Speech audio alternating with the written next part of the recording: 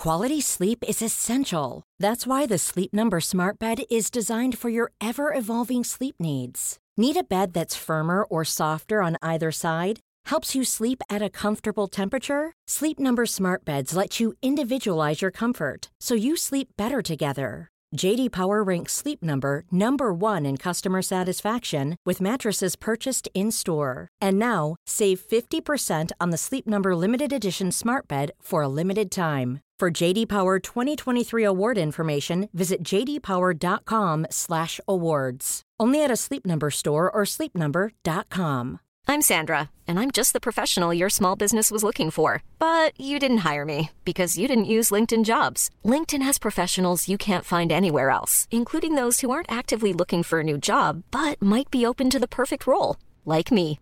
In a given month, over 70% of LinkedIn users don't visit other leading job sites. So if you're not looking on LinkedIn, you'll miss out on great candidates like Sandra. Start hiring professionals like a professional. Post your free job on linkedin.com/people today. Welcome to ModPath Chat, the official podcast of modern pathology, featuring interviews with authors and experts on the latest science, technology, and developments in the field of pathology. Your host, Dr. George Netto, is the editor-in-chief of Modern Pathology and the chair of pathology at the University of Alabama at Birmingham.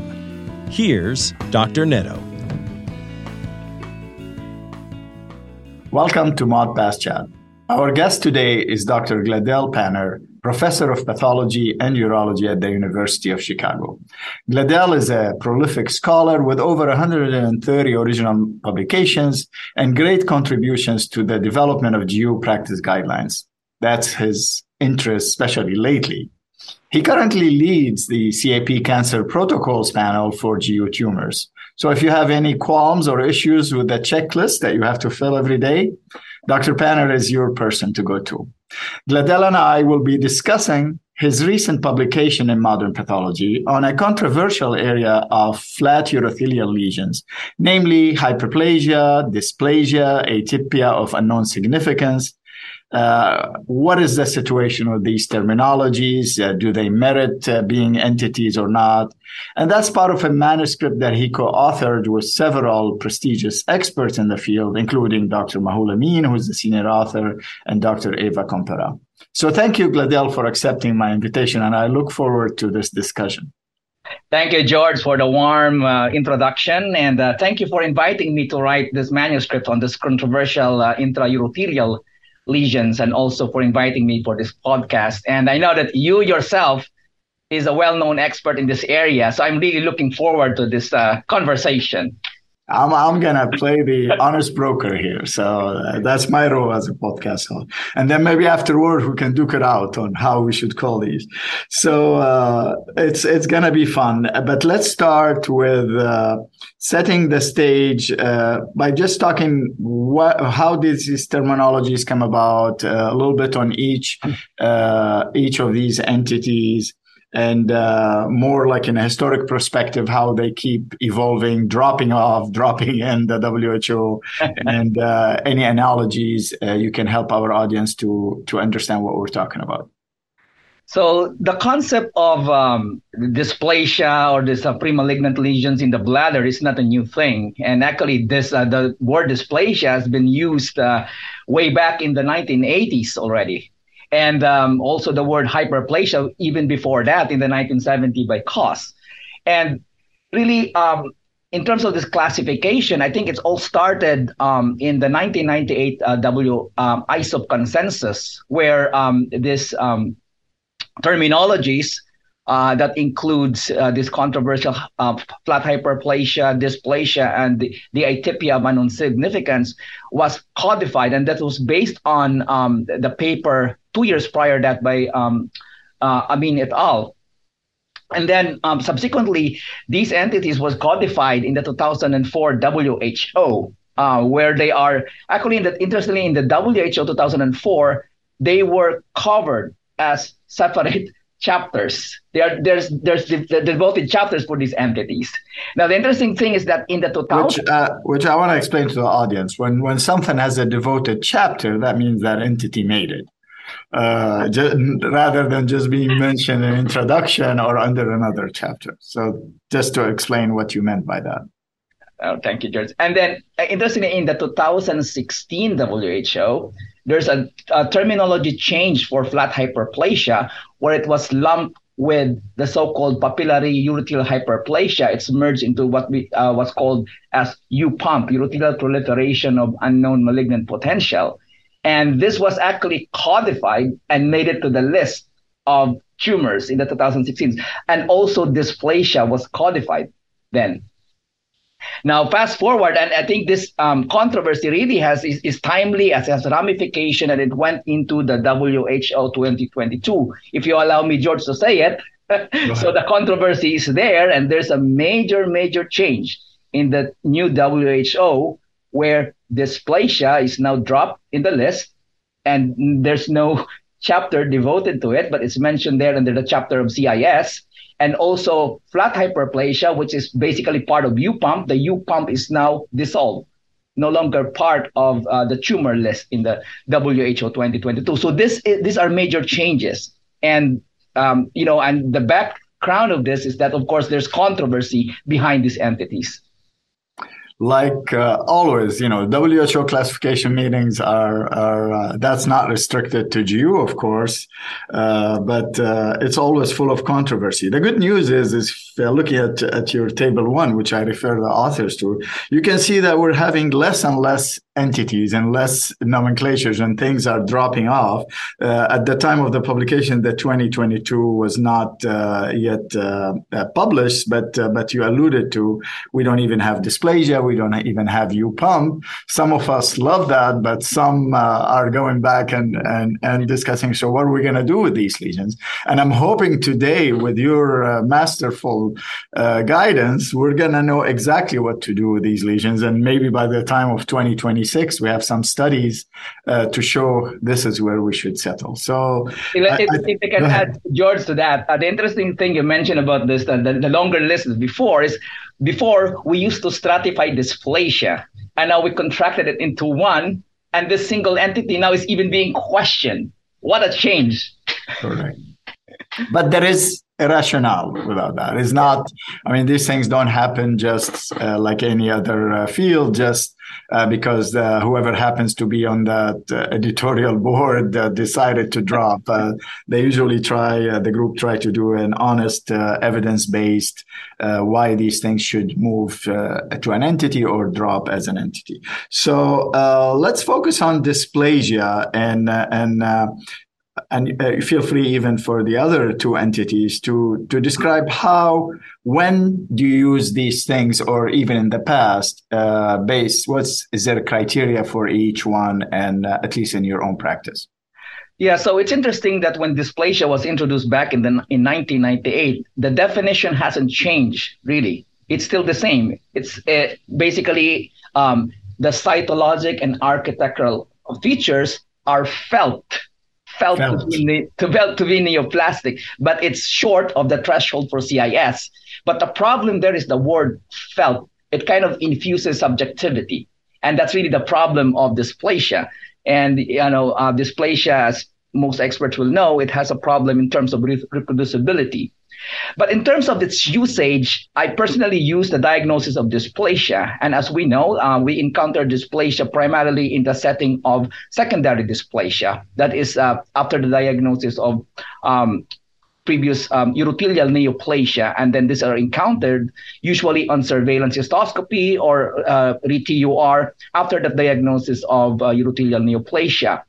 Dysplasia rarely is encountered in the de novo setting. And the primary reason that it's not encountered is that because dysplasia has no clinical, they don't manifest with clinical symptoms. So that's why, when patients present with hematuria, usually they are more in the advanced stage, at least at the CIS level. So dysplasia is missed in the de novo. And a word of caution there is that when you are making a first-time diagnosis of dysplasia with a prior neoplasia, you have to be very cautious in making a diagnosis of de novo dysplasia, because these are usually encountered in the secondary setting, wherein the patient already have a prior diagnosis of urothelial neoplasm, either papillary or CIS.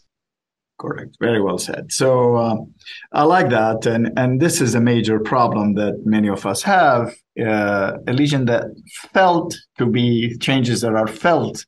There's a lot of feelings in it, and and it falls short of CIS. And if we can, weigh in terms of why in the 2022 the consensus or the whatever. The idea that we went along with is this is not an entity if you're defining it by falling short of another entity. So we just talk about CIS, and in the chapter of CIS, we talk that if some people have used the term dysplasia if they didn't feel 100% that the entity meets the criteria for CIS.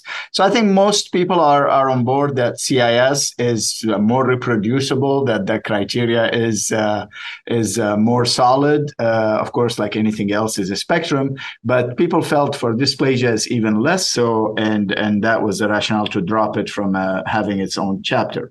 But I want to circle back to what you said. You were saying, you're right, there is no symptoms. That's why you don't diagnose dysplasia or catch it so many times. But in your paper, you talk about the new advances in cystoscopy, mainly blue light. And so you want to weigh in on that, because this is a very pertinent point. Yeah. So these entities were introduced 3 decades ago, but we have advancement in our practice. So as George mentioned, first in our practice.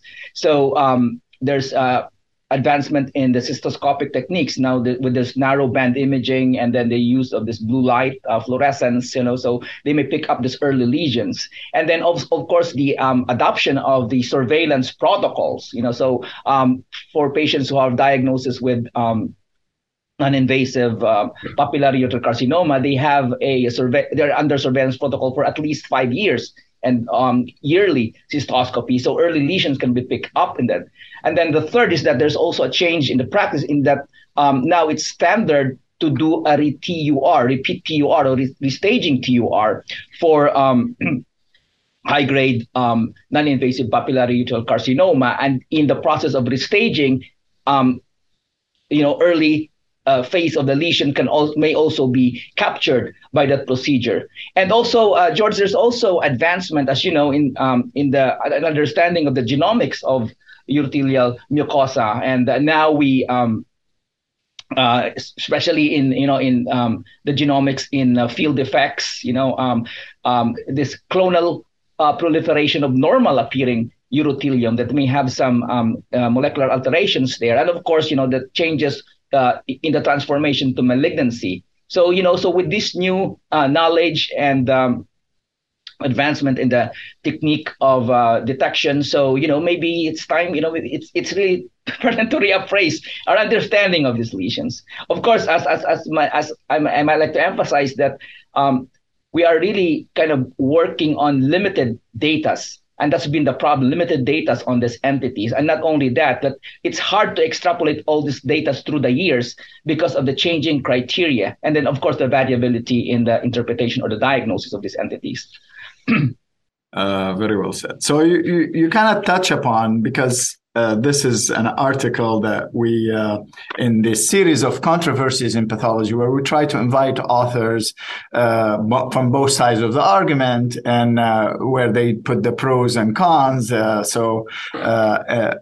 The idea is that these entities need further studies, and hopefully this will these series of controversies will lead to better evidence down the road. But in the article, for every one of these entities, you eloquently list the pros for keeping that terminology and the cons for that terminology. And so you touched a little bit about dysplasia by saying, the pros is now there's early detection. Can you by this blue light, for example, so you're discovering lesions that would have not been discovered, and those maybe have that morphologic features. So that kind of give you a place to go to, right, in between. What other pros for having the diagnosis of dysplasia? So the other pros is, so one is, of course, as I mentioned, potential saliency with the new techniques. The other is that, and we have not covered about this, and this may have some ramification of the way we diagnose dysplasia, is that the adoption of this morphologic analogy with the papillary tumors, which is really, personally, I really like this analogy because it simplifies things. And to kind of briefly describe it, is basically the papillary and the flat lesions are analogous in terms of morphology. That if you have a high-grade papillary carcinoma as a papillary lesion, the flat counterpart morphologically will be CIS.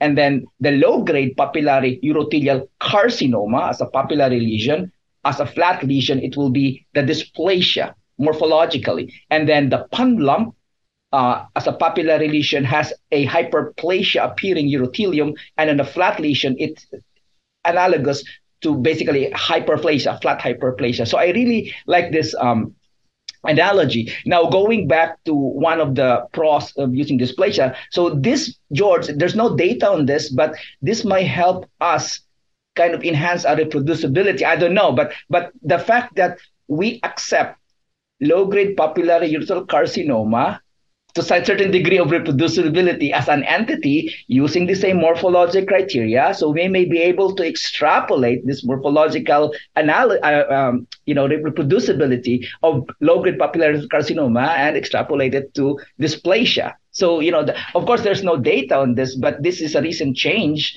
And so there's a promise there, at least from the morphologic diagnosis. Now, another pros, but this is really kind of limited, is that there are old studies, and I'm talking here about studies like about 20 years ago, which followed de novo dysplasia, and there's really progression to carcinoma. I think around 14 to 19% of those de novo dysplasia. But, these are older studies. So this is like there's a scholarship gap here. And, and for our young audience or, interested in doing research, this is going to be a gap, that have to fill. So there's really a scholarship gap here. So, and of course, George, the other thing that, for the concept of dysplasia is well accepted in other organs. We know that there's squamous dysplasia, glandular dysplasia. Why not in the bladder? Why not in the urothelium? And there should be, cancer should start somewhere, right? They should start somewhere. So it should be also there in the bladder, so it sets the other organ dysplasia sets precedence for the bladder acceptance as well. And of course, one is that it's kind of really more on the practical side, is that if we have a diagnosis of dysplasia, then it has this buffer diagnosis, right? If you have only like normal and then you have CIS, then there's this borderline buffer category. Interestingly, one study actually reviewed the diagnosis of dysplasia by non-expert pathologists, and I think they changed the diagnosis to CIS in about 1/5 of the cases, and that's significant.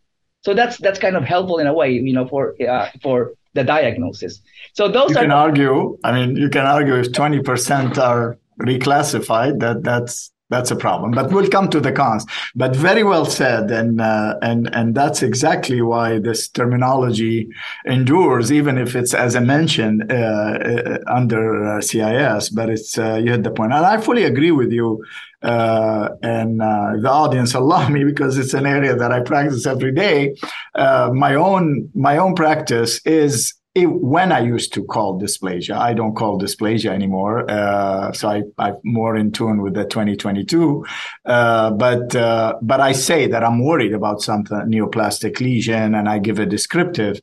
I either call CIS or benign reactive. And then for the in-between, I don't use the dysplasia as escape, but it's a very legitimate argument. But for especially what you mentioned about the analogy, I think this is a good starting point to tell people if these cytologic changes equate with what you call low-grade papillary, those are the ones in the flat lesion that you should. And if those were on a papillary lesion enough to call it high-grade, then you should call it CIS. So I think it's a very good starting point, but will remain to see if this becomes more reproducible that way. And if that becomes more importantly, has clinical ramification, because as you mentioned, especially in the secondary dysplasias, those could be residual shoulder lesions, right? So you want to touch upon the cons, starting with the shoulder lesions issues?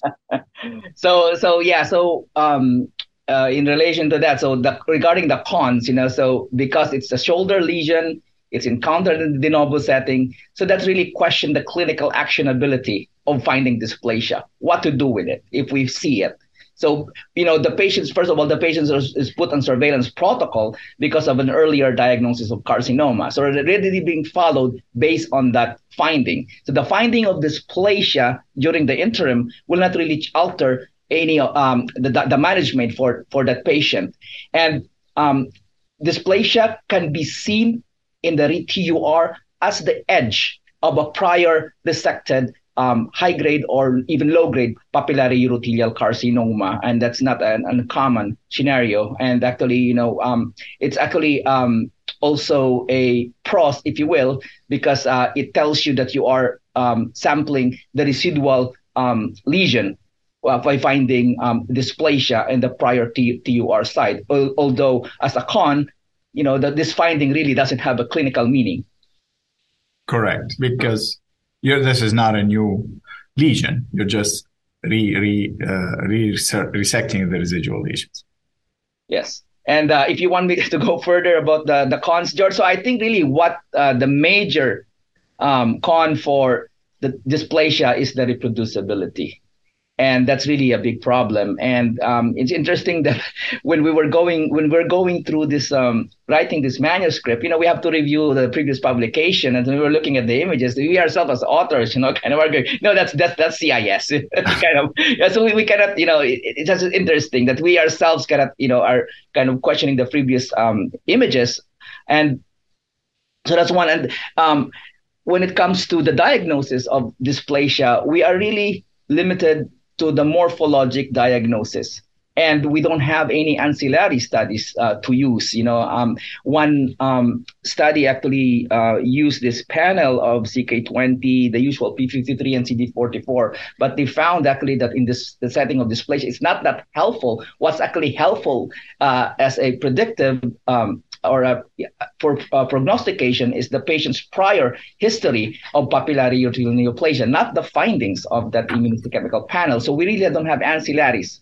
And then even for looking for molecular alterations, as I already alluded to earlier, molecular alteration can also be present or identified in normal appearing urothelium. So we're putting ourselves on a risk here. If we use molecular alteration as a evidence of dysplasia, we're putting ourselves in a risk here that we might be seeing, say, a reactive urothelium with molecular alteration. That we may overdiagnose it as dysplasia.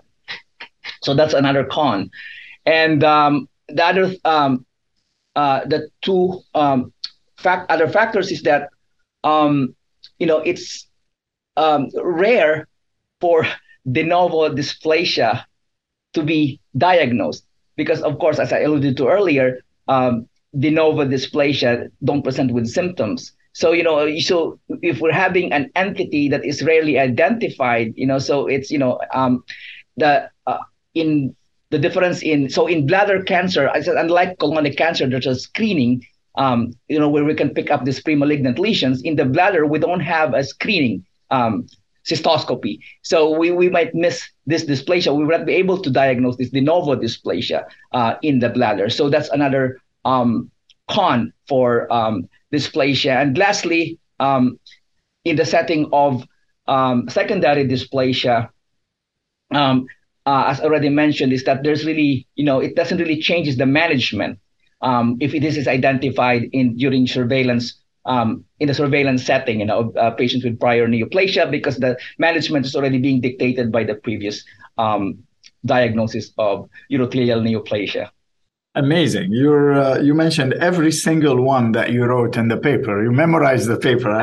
I hope you reviewed it yesterday. That's not how your memory is, because that's really intimidating. You're amazing, Gladel. You're doing great to the field. And but to leave our audience with something now that we confused them enough, and for our audience, the confusion is just Right now, you're like us. We're confused about, we don't agree with each other. We don't agree with ourselves when we call dysplasia versus CIS sometimes. And that was the rationale for my approach is I'm not going to stick a neoplastic diagnosis, especially in a primary setting, if I'm not 100% sure. And so that's how I use the escape. I describe a typical urothelial, cannot rule out CIS, which a piece that we need to mention is how you communicate to your urologist. Exactly. And your local urologist will know what you mean. And as long as they know this is what I mean, this could be that old dysplasia, or last month I used to call it dysplasia, or this could be CIS, go ahead and do what you have to do. I think that's extremely important. But can you share with the audience what the group of authors, including yourself, left in the paper? What the recommendation for clinical practice right now, and how you would approach it, or you recommend is a decent option or two of how to address these lesions? So some of us, make a diagnosis of dysplasia, and the dysplasia that we diagnose is mostly in the secondary setting, and we're very cautious, and I advise the audience also to be very cautious in making a diagnosis of de novo dysplasia. Now, there's some problem with reproducibility of dysplasia, but we believe that there are also bona fide dysplasia cases that can be diagnosed, and these have changes that are subtle or mild. Mild disorganization, mild loss of polarity, mild nuclear changes, mitosis is not that high, and they don't have these features, and this is very important, is to make a distinction that they are not, they are less than what is you have to make a diagnosis of CIS. And for CIS, that's different. You have marked pleomorphism, brisk mitotic activity, florid nucleomegaly, etc.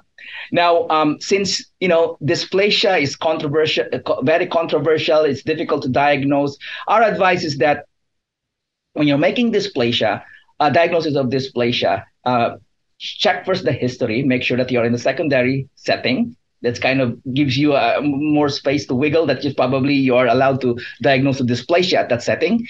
And then second is, since this is controversial, and there's some issue with the reproducibility, we advise to show it. It's better to show it to another colleague, or maybe in a consensus, department consensus meeting, before you render the diagnosis of dysplasia. And of note, as I mentioned earlier, we don't have ancillary aid to make a diagnosis of dysplasia. So don't use immunostains to make a distinction between dysplasia or CIS, because it's not going to be helpful. Very helpful. So with that note, it's just, I want to wrap it up and saying the good news is in the secondary setting, and that's why you're being liberal in the secondary setting, is not going to affect the management, because the management is dictated by the prior diagnosis. It's in the primary setting that is, because you're hinting this person may have CIS or may progress to CIS, it's a bigger deal. So that's where you have to be even extra cautious, and maybe you choose to just admit and give it a descriptive and say, I'm worried about CIS, wait till the inflammation subside, repeat the biopsy. So the clinical ramification, if people follow the approach that you just described, will be non-harmful, and hopefully will, by using the analogy to low-grade papillary, maybe we can have some better criteria going forward, and maybe one day we'll bring it back as a chapter to the WHO. Yeah, hopefully. Yeah, it's interesting, George. If you allow me to quote, this is a study by my co-author, Stephen Smith. So we basically surveyed about 45 expert geopathologists internationally, 45. And it's interesting that 83% endorse the concept of dysplasia, that it's relevant to the pathogenesis. It exists to the pathogenesis. But only a little bit more than half endorse it for use in clinical practice. So there's the divide, So, right. So, and I think overall, George, writing this pros and cons, and when I processed this, I ended up I'm stuck in the middle, really, about this. So I think the decision of the WHO 2022 to have it remove, I think it's fair at this point. And I think it's fair to say that we really need additional studies on dysplasia. And for the audience who are listening right now, our young colleagues, the studies that we need is especially in the setting of de novo dysplasia to understand this more. Not only about its diagnostic setting, but also in the molecular, in the scientific concept of dysplasia, basically.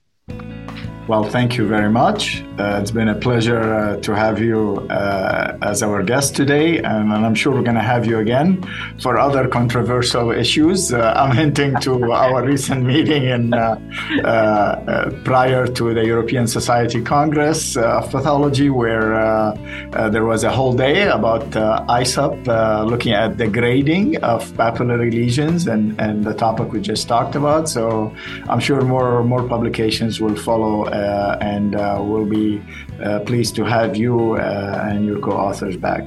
So long, everyone. Thank you. Any opinions expressed in this podcast are the speaker's own and do not represent the views of Modern Pathology, Springer Nature, UAB, or USCAP. Your ModPath Chat host and scientific director is Dr. George Netto. Producers are Christina Crow, Amber Jackson, Dr. Sarah Jang, and Dr. Catherine Ketchum. Technical direction is provided by Kaminsky Productions, music by Mitch Neubauer. Thanks to the authors, reviewers, and editors of Modern Pathology for making this podcast possible.